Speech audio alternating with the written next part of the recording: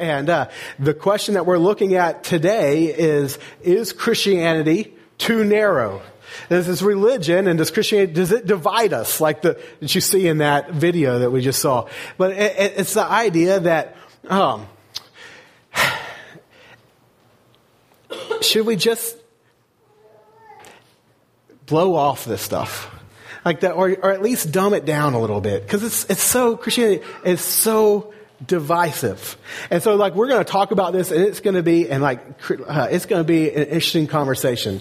And I want to thank you for being here and let you know, like, if this is your first time here, my name's Jake. I'm one of the pastors here, and I'm excited about talking about this topic because it's something that we actually think a lot about and wonder about, and I think it's going to feel real relevant.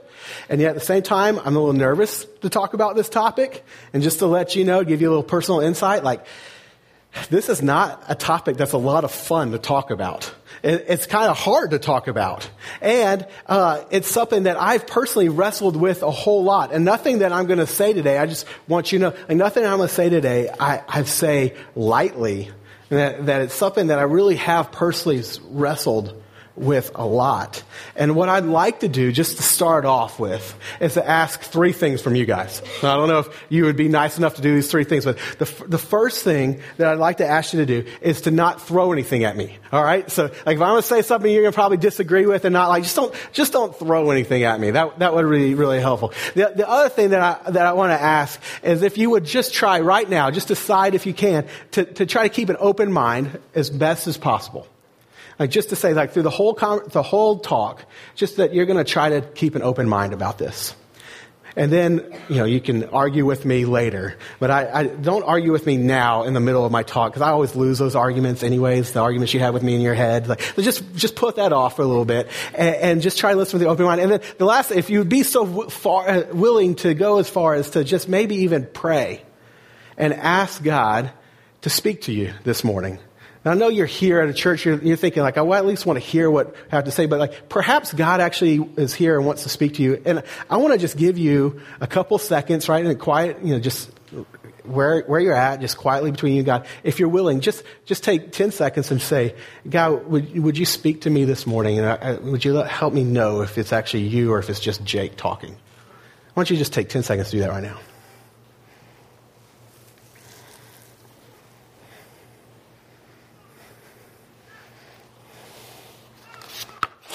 Okay. Well, like I said, today we're wrestling with the question, is Christianity too narrow? And specifically, is it too narrow for our culture? And the reason that we're asking this question is twofold. One is in our culture today, the idea of exclusive claims, of a religion making kind of exclusive claims, saying that they might have the monopoly on truth or that they're the one way to God. That whole idea is really taboo in our culture.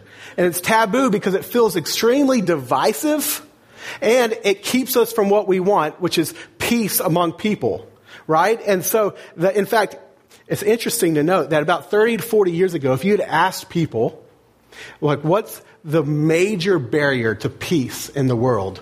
The vast majority of people would probably have responded it was political ideology.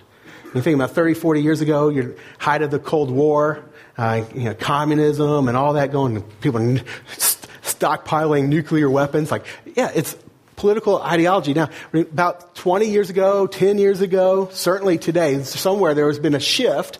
And now if you ask people, what's the number one barrier to peace in the world? The majority of people will respond that it is religion. And specifically, religion's exclusive claims or religious exclusivity. And so, like, it's really a taboo topic in our world today, in our culture, to say that any religion is the one right way. And however, why we're asking the question, is Christianity too narrow, is because you see those kind of claims in the Bible. For those of you who have read the Bible and read much of Jesus' teachings, you see Jesus himself, the founder of Christianity, the leader of Christianity, and you see him make some really exclusive and narrow claims. And like, I just want to get that out on the table, right in front of us. Like, let's not beat around the bush. Like, for example, one of the most prominent, most famous exclusive claims that Jesus makes is found in John chapter 14, verse 6, when he says that I am the way, the truth, and the life. And no one comes to the Father except through me. Like, that's a really big statement, isn't it? Like, he's the way, he's the truth, he's the life. Like, no one gets to God except through Jesus. Like, that feels incredibly narrow, doesn't it? Jesus actually goes in another message. He actually says that it is narrow. In Matthew chapter 7, he says this. He says, starting in verse 13, he says, "Enter by the narrow gate. For the gate is wide and the way is easy that leads to destruction. And those who enter by it are many. For the gate is narrow and the way is hard that leads to life. And those who find it are few." So Jesus just calls it like it is. And he says, yeah, Christianity is narrow. The way to life is really, it's the narrow gate. It's the narrow path. It's not the broad way. And when we look at that, we just think, man, that just rubs me wrong. Doesn't it? Like, personally, like as a pastor, I look at that and I think, man, that kind of rubs me wrong. Like, on a surface level, the Bible's answer to the question, is Christianity too narrow? Like, I don't like it on a surface level. And I'm sure you don't either. But what I want us to do is to think about this beyond the surface level. And I want us to just explore, what is Christianity's answer? And not only what is Christianity's answer, but what are the other options? What are the other answers that can possibly give us what we really want? Because what we really want is peace, isn't it? What we really want is peace with people and peace with God. Like, we want to live in a world where people can really enjoy each other and love each other, where they're not arrogant, but they're humble. They don't think that they have to have everything their way, that you can be tolerant of people, even people with very different perspectives and different worldviews and different cultures, where we can have peace even amongst diversity, where people really are loved. Like, don't we want to live in a world like that? And don't we want to know that we can have peace with God? Like, if God actually exists, then if there's a gap that exists between us and Him, don't we want to know that's bridged? Don't we want to know that everything's all right between us and God? That when He thinks about us, we know that we're accepted by Him? Don't we want that? Don't we want peace with people and peace with God? Isn't that what we're really after?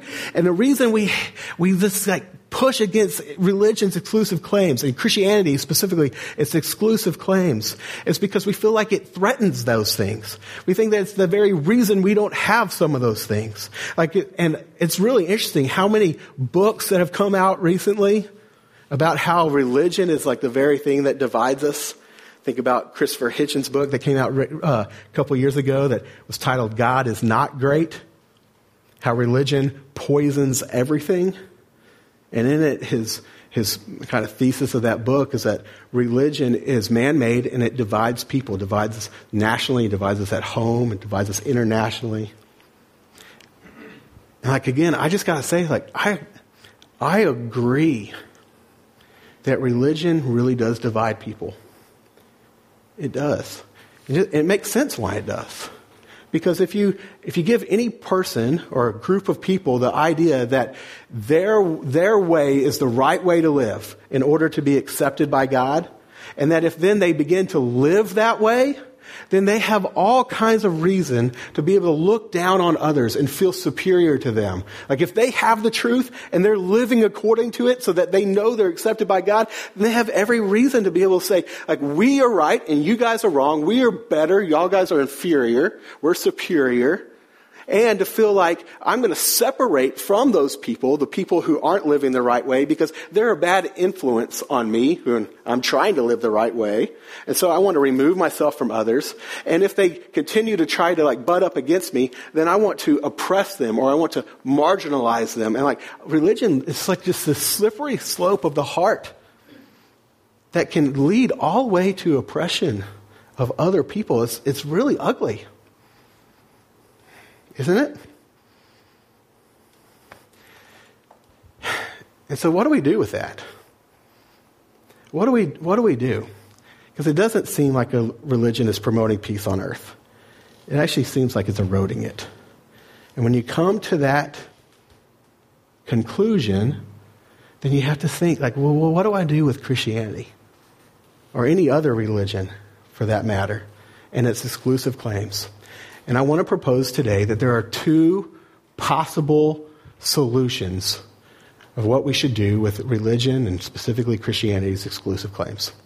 The first possible solution is this, that we can choose to lean away or distance ourselves from religion's exclusive claims or Christianity's exclusive claims.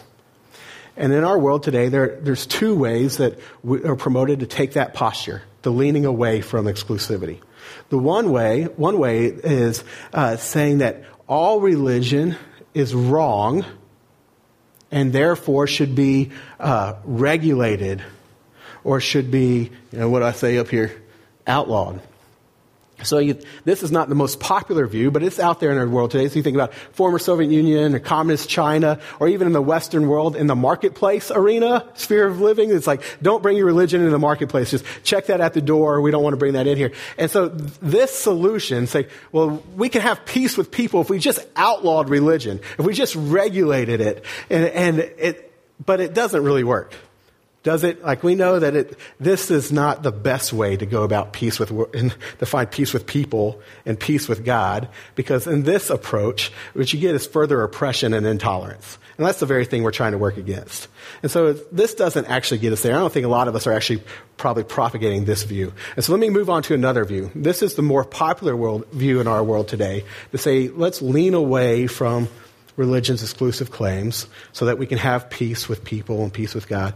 And that is to say that all religions must be right and therefore should all be equally accepted. And this thinking is really summed up with the term pluralism. And pluralism has become the most widely held view in the Western world today. And there's probably many of you that have this kind of worldview. I know we all have friends that do. And give you some examples of this kind of thinking. Some common phrases are things like, all religions basically teach the same lessons or moral code. That's kind of a pluralist thought. That all religions teach the same thing, the same lessons, same moral code. Or all religions lead to God. Or all religions at least share some kind of aspect of God, but none of them have the full picture, but all combined you get a good idea of what God is like. Or that, a common phrase would be that no religion has a monopoly on the truth. That's a common pluralist thinking. Or that, you get the kind of picture of God on the top of the mountain, and that all the religions are just different paths leading all the way to God. And that it doesn't matter what path you take because they all arrive at the same point. They all arrive at God. Like that's really popular pluralist thinking. And let me just say, I really appreciate what pluralism and those who are proponents of it, I appreciate what they're trying to do. Because they look at our world and they say, man, religions just causing so much division. And we want peace. We want peace with people. And so what if we could find a way that promotes peace and tolerance and coexistence, and yet at the same time still validates the value of the different world religions? Instead of trying to wipe them out, we'll just say that they all are valued and they're all, important. And so let's go about it, have it both ways. And I appreciate what they're trying to do there. Personally, though, my problem with pluralism is that it just isn't accurate. I'm going to test how open-minded you can stay here. So try to stick with me here. Don't throw anything, all right? But when you think about pluralism, when they say all the religions teach the same moral lessons, all teach the same thing, they're all different paths to God, but they all lead to God. The problem with that is that it's only half true. Christianity would completely agree that most world religions teach a similar moral code. And we would agree with a lot of what other religions teach as far as how to live.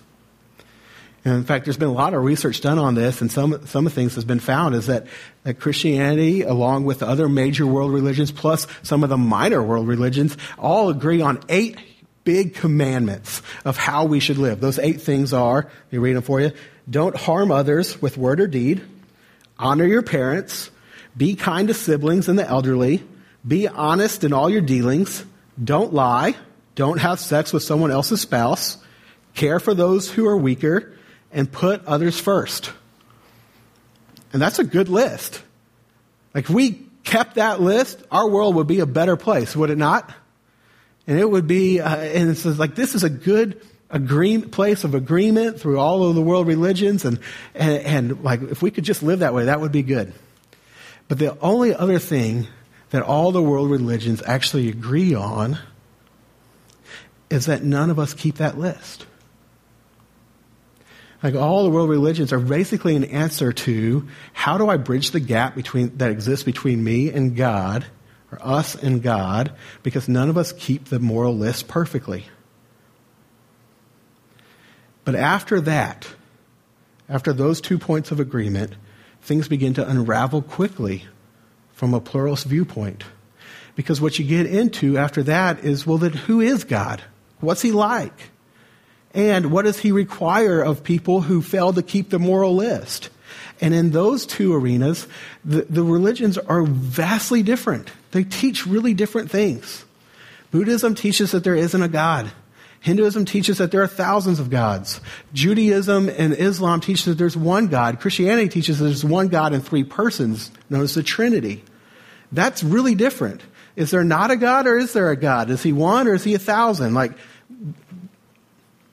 And then, as far as how are we made right with God, the different religions answer that really varied. Their answer to that really varies as well. Is it 5 pillars? Is it the eightfold path? Is it sacrificial system, or is it 10 commandments, or is it that Jesus died for our sins? And those are different answers. And therefore, pluralism, in its desire to really heighten what we have in common and downplay what we don't so that there can be peace, really at best offers us a pseudo kind of peace with people based on surface level tolerance and agreement. Think about what Catherine Tanner, who's a Yale professor, she said it this way. She said, pluralist insistence on commonalities as a condition of dialogue shows an unwillingness to recognize the depth and degree of diversity among religions or the positive importance of them. And so again, what we're left here with pluralism, as far as I can see it, and this is my viewpoint, I know, but what I see is that we're left is a surface peace based on pseudo-tolerance, but not real peace between people, and a very confusing and irrational answer to the question, who is God and how do I have peace with him? And so instead of producing truly loving people who have peace with one another as they are, in their real viewpoints, and as varied as they are, and knowing confidently you have peace with God, what you get when you lean away from the exclusive claims is that you're left with this kind of pseudo-peace, this surface-level tolerance, and no idea of whether you have peace with God or not. And personally, I'm just not satisfied with that answer. Yes, it's a better answer than religion in the sense that religion doesn't seem to bring any peace. But is pseudo-peace, is that really the best we can do? And I hope not. And so let's spend the rest of our time, what I want to do is us to do something that will feel very counterintuitive. But instead of saying, well, let's lean away from the exclusive claims of Christianity and other religions to see if it can bring us peace with people and peace with God, let's spend the rest of our time just exploring what would happen if we leaned into, we really embraced the exclusive claims specifically of Christianity. We don't have time to talk through all the other world religions, but we can. If we want to grab coffee, I'd love to talk with you about that. But specifically with Christianity, what happens if we lean into Jesus' claims that he's the only way and the gate's narrow? The way I want to do that is by addressing 3 common held objections just kind of feel almost like a common sense objection to why we would think Christianity there's no way Christianity in all of its exclusivity could be the answer to providing peace with people and peace with God. So the first objection is this. Doesn't the narrowness of Christianity lead to, what do I say here? Isn't narrowness of Christianity, isn't it bad for the world? Because doesn't a narrow belief create narrow people? And aren't narrow people bad for the world? And like that makes sense. Like the reasoning of that argument I feel is really solid for all the reasons that I've already talked on. Like the idea that if you give people an idea that they are they're the chosen people, that they have they know the right way to live in order to be accepted by God, then it gives you this pedestal to stand on and look down on others, feel superior to others. It puffs you up, it makes you arrogant, and all that stuff is really divisive. And so it's like, well, and we all know Christians, a Christian or lots of Christians who've really been that way. And if we're really honest, we've probably been that way for the Christians in this room. And so, there's a lot of reason to think, there's no way that Christianity actually leads to something that's good for the world. It really just leads to narrow people who are judgmental, and they treat their religion as either a fence that they put up to divide them from others, or a soapbox they get up on top of so they can preach and show their superiority, or a club that they use to beat up people who aren't living rightly according to their standard, or a gavel that they use to judge others. We all think of people who have done that. I know that that's the case. But here's the thing. And I know in saying this, that the Christians you've encountered who are like those people I just described are going to make this statement hard to believe. But the truth is, when you study what the Bible says, what you see is that Christianity, when truly embraced, and really the person of Jesus, when truly embraced, leads to humility and love. It leads to humility and love. And so the Bible's response to the objection that Christianity is bad for the world because it's so narrow, the Bible would actually say that Christianity, the narrowness of Christianity, actually leads to creating humble and loving people, and those people are good for the world. Now, let me explain why I say that, and then let me explain why we don't always see or feel that. All right? You tracking with me? Okay. So spin your arguments, and let me just try to address them here. The reason that the Bible would say this, the reason I would say this, is because what the Bible says is that the reason Christians are accepted by God, or the reason that anyone can be accepted by God, is not actually based off of what they have done. Where religion says, if you do these things right, then you're accepted by God, and so you have a platform in which you can feel superior because you're doing the right things.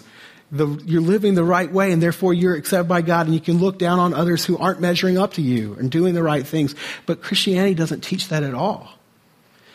What it teaches is that we weren't doing the right things. And we, in fact, haven't been able to do anything to find acceptance with God. And because of that, it's just by grace that we're saved. Ephesians 2:8-9 puts it this way: "For by grace you have been saved through faith, and this is not your own doing, it is a gift of God, not a result of works, so that no one may boast." So the Bible says that Christians actually have no reason to boast. They have they have nothing to stand on to say that they are better than anybody else, because their salvation was a gift from God, not based on anything that they have done, that I have done, that we have done. And so instead of promoting arrogance, Christianity really causes you to even consider the faith. It requires humility.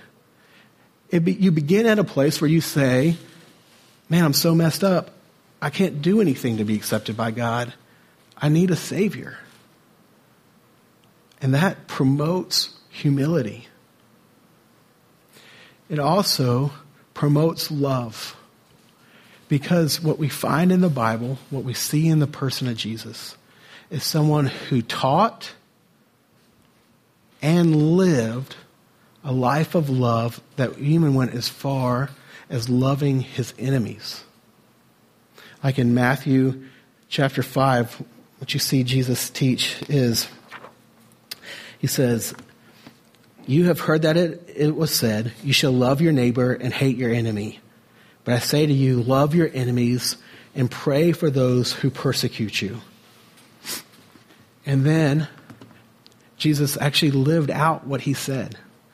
And he went to the cross and he died for his enemies. Now, enemies is such a strong term, but it's the term that the Bible uses. Let me read it in Romans chapter 5, verse 10. It says, for if while we were enemies, talking about enemies with God, if while we were enemies, we were reconciled to God by the death of his Son, much more, now that we are reconciled, shall we be saved by his life. And so the teaching, the fundamental teaching of Christianity, causes you to begin in a place of humility and gives you no chance to look down on others for not living the right way. Because you have to begin by saying, I can't do anything to get accepted by God. And it causes you to say, I need to love everyone, even my enemies, because the leader of my faith said that and then lived that. And so for me to respond to anyone who says anything mean to me, or anyone who thinks ill of me, or anyone who's out to get me, or anyone that just rubs me wrong, or anyone who thinks that I'm narrow-minded and intolerant and hate-filled, and I respond by lashing back out on them, like that is just so outside of what Christianity teaches and what Jesus has shown for us, that we are to respond to everybody with love. And that includes people who live and believe differently from us. That's the essence of Christianity. We love and serve our enemies. We love and serve people who are different from us. We love and serve people who believe differently from us. Instead of bashing people over the head with the Bible or judgmental thoughts, or to write off a religious group and think that they're the enemies, like we don't have enemies. Jesus died for his enemies. You can't actually call those people enemies. They're his friends if he was going to die for them. That's what the Bible teaches. However, why do we not see that? Why do Christians not have that reputation at large? And it's sad. The answer to that question is sad. And I don't know if you'll buy it, but what I'll say is that the reason why we don't see that more often is because we don't, as a Christian, I'll speak for Christians in general right now, we don't like believing that we had nothing to offer God. And we often begin to act as if by what we do, we can be accepted by God. And then when we begin to act like we bring something to the table and God accepts us based off of that, then it gives us leverage to look down on others because we feel like we're bringing something to the table.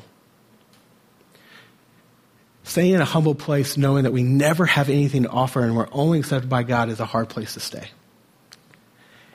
In addition, loving others, loving my wife perfectly, much less enemies or people who don't like me or whatever, people I don't know or I'm not familiar with, like all of that stuff, like that's just really hard to do. But hear this. When Christians are not humble and they're not loving, it's not a result of them living out their belief. It's really a result of them not living out their belief. When Christians are not humble and not loving, it's because they're not living in line with what they actually say they believe. It's not because they are living in line with what they believe.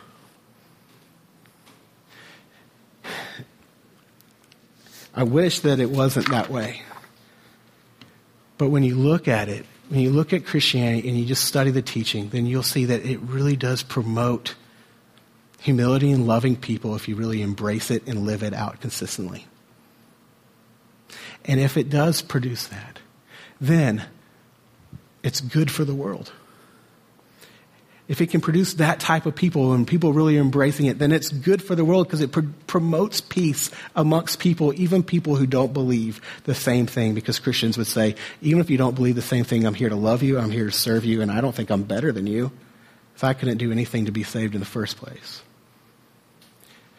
So maybe Christianity's answer to the objection, it's bad for the world, maybe it's actually good for the world.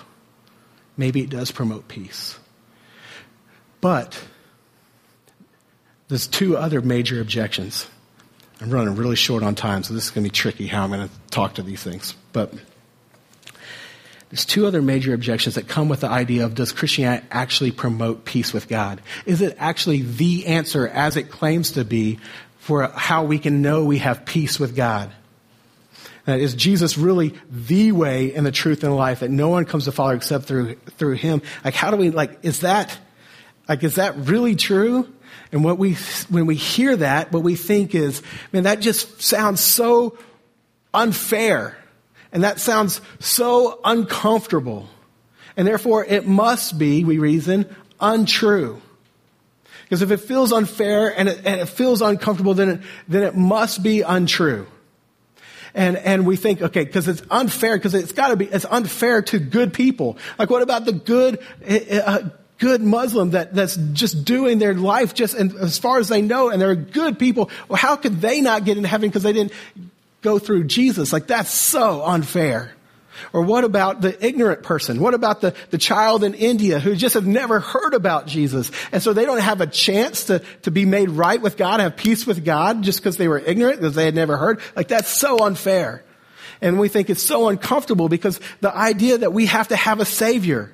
Like, I need saving. Like, I'm that messed up.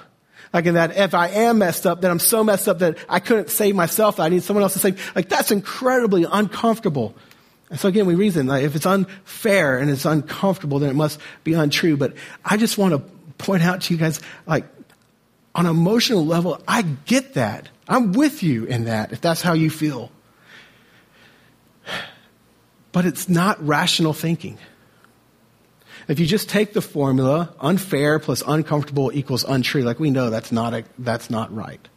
I mean, we can look at tons of different things in our life and know that actually does not always equal untrue. Unfair, uncomfortable does not always equal untrue. Like, I just think about with my kids, like, seeing my kids, the way my kids have come into my family, being in the delivery room, watching Krista give birth to Camp and to Della. Like, it is incredibly unfair that you women carry that burden. And men, we don't do anything. We just we have sex, and that's awesome. And then we just kind of just stand there, and then we get to hold the kid afterwards. Like, that's incredibly unfair to y'all ladies. And it's incredibly uncomfortable. Like, I watched what was going on. I'm like, man, I'm so glad it's this way, that it's unfair. I'm not having to do that. But yet, when I'm holding my babies in my arms, they're actually there. Because they're true. They're real. Unfair, yes. Uncomfortable, yes. Untrue, no. Or I think about on a heavier side with Enoch. Chris and I adopted our little boy from Uganda. And while we were in Uganda, we lived there for a month. For 2 of those weeks, we lived in Enoch's orphanage with 32 other orphans. And every day of every hour and every second, there was always at least one, if not multiple, of the kids crying. Because they didn't have parents.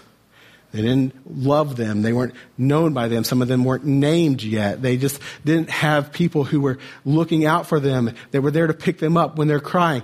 And that was every morning I woke up, I was struck with just how unfair this was.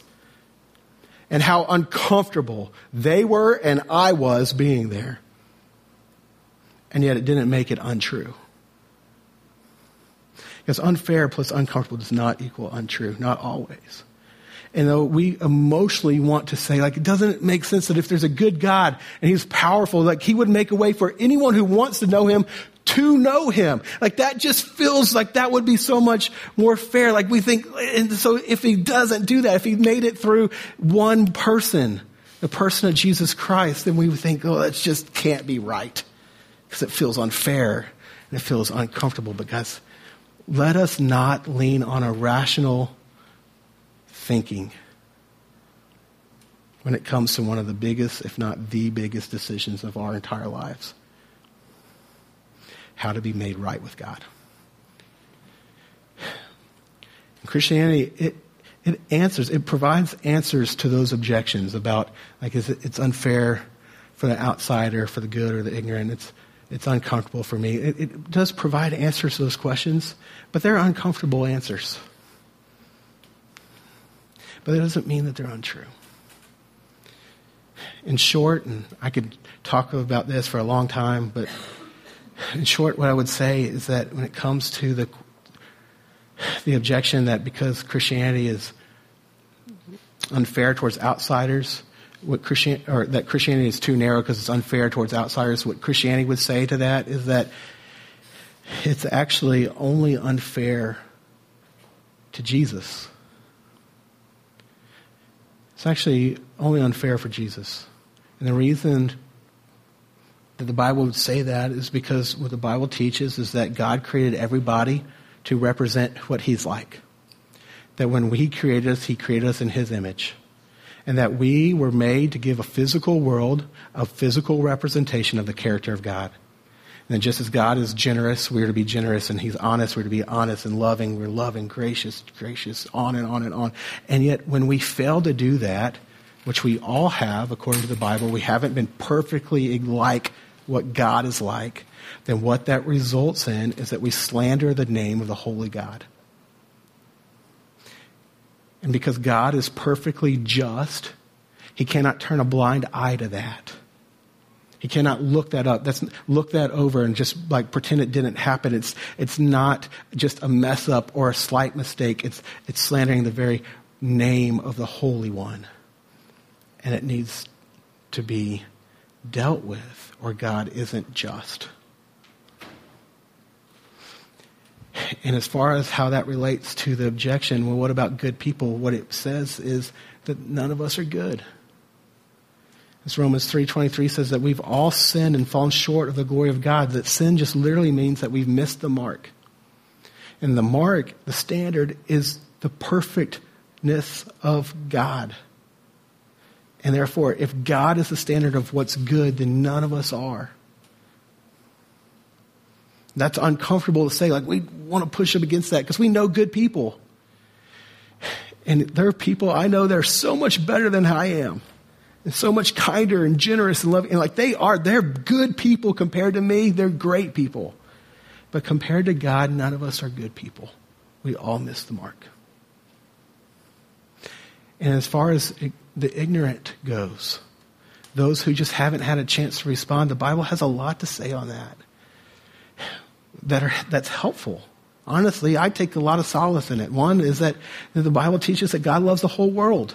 He loves the whole world so much that he sent his son, Jesus Christ, to die for the whole world. The most famous verse in the Bible, John 3:16, for God so loved the world that he gave his one and only son, so whoever believes in him should not perish but have everlasting life. Like, I take a lot of solace in that. I take a lot of solace in Revelation chapter 7, verse 9, which says this.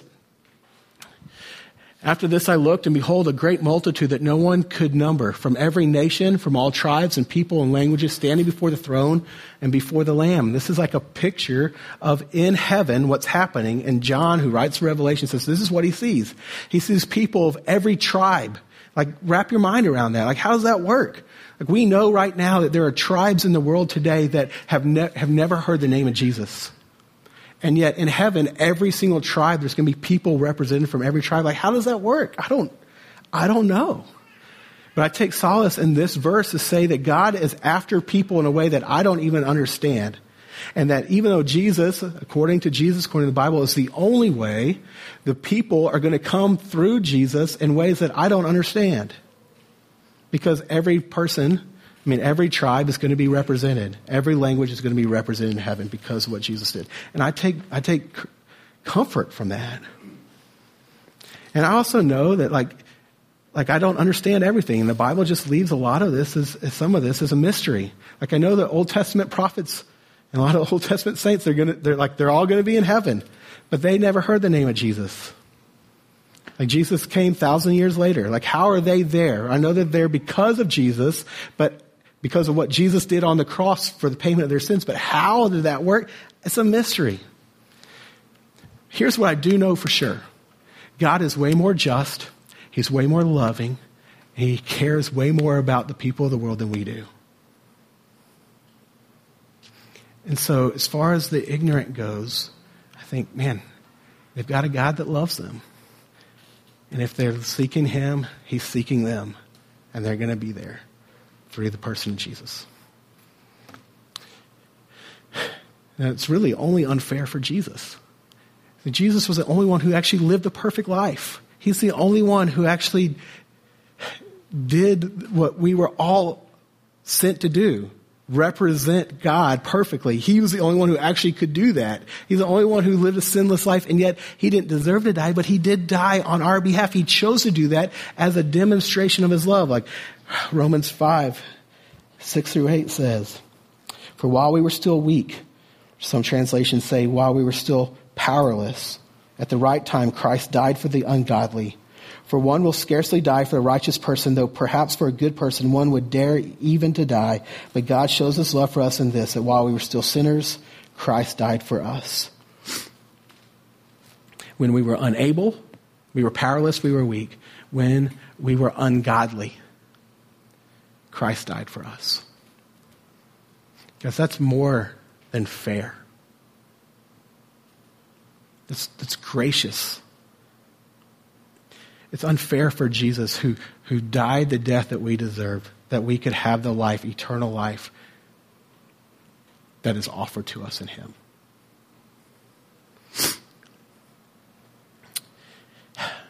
The other objection that Christianity, the narrowness of Christianity is just, it's uncomfortable for me, uncomfortable for you, because it says I need a Savior. Like I'm so messed up, I need saving and I can't save myself. To that, the Bible agrees. It's uncomfortable. It agrees that it's uncomfortable, but at the same time it promises comfort. The Bible agrees, yes, we are all sinners. And our sin is not a small thing because our God is a just God. And so he cannot look over it. But it needs to be paid for. And we can't pay it ourselves, the debt ourselves. But it promises comfort. Because God does not leave us helpless or hopeless. But he sent his Son to die for us, that our sins could be forgiven. And so that we could be reconciled and restored to him. For God demonstrated his love for us in this, that while we're still sinners, Christ died for us. And to me, I find great comfort in that. In fact, I'd go so far as to say I personally find it beautiful.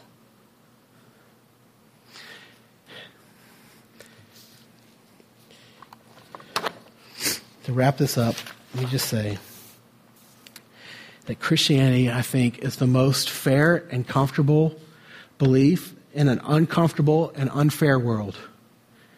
Everyone is welcome. Everyone gets in the same way. And everyone can meet the requirement. Everyone is welcome. Jesus loves everyone. Everyone meets the requirement. We just need a Savior. That's the requirement. Like we've sinned and we need a Savior. And everyone gets in the same way, whether pastor or prostitute, whether black or white or gay or straight or moral or immoral or kind or mean or enlightened or lost. We all get in the same way. And when we embrace this, when we believe it, it makes us into people who are humble and non-judgmental and who love everyone, who have peace with others, and even, amazingly, can have peace with God. And so maybe you'll agree with me in thinking that Christianity isn't too narrow for our world after all. But instead, it might just be exactly what our world needs.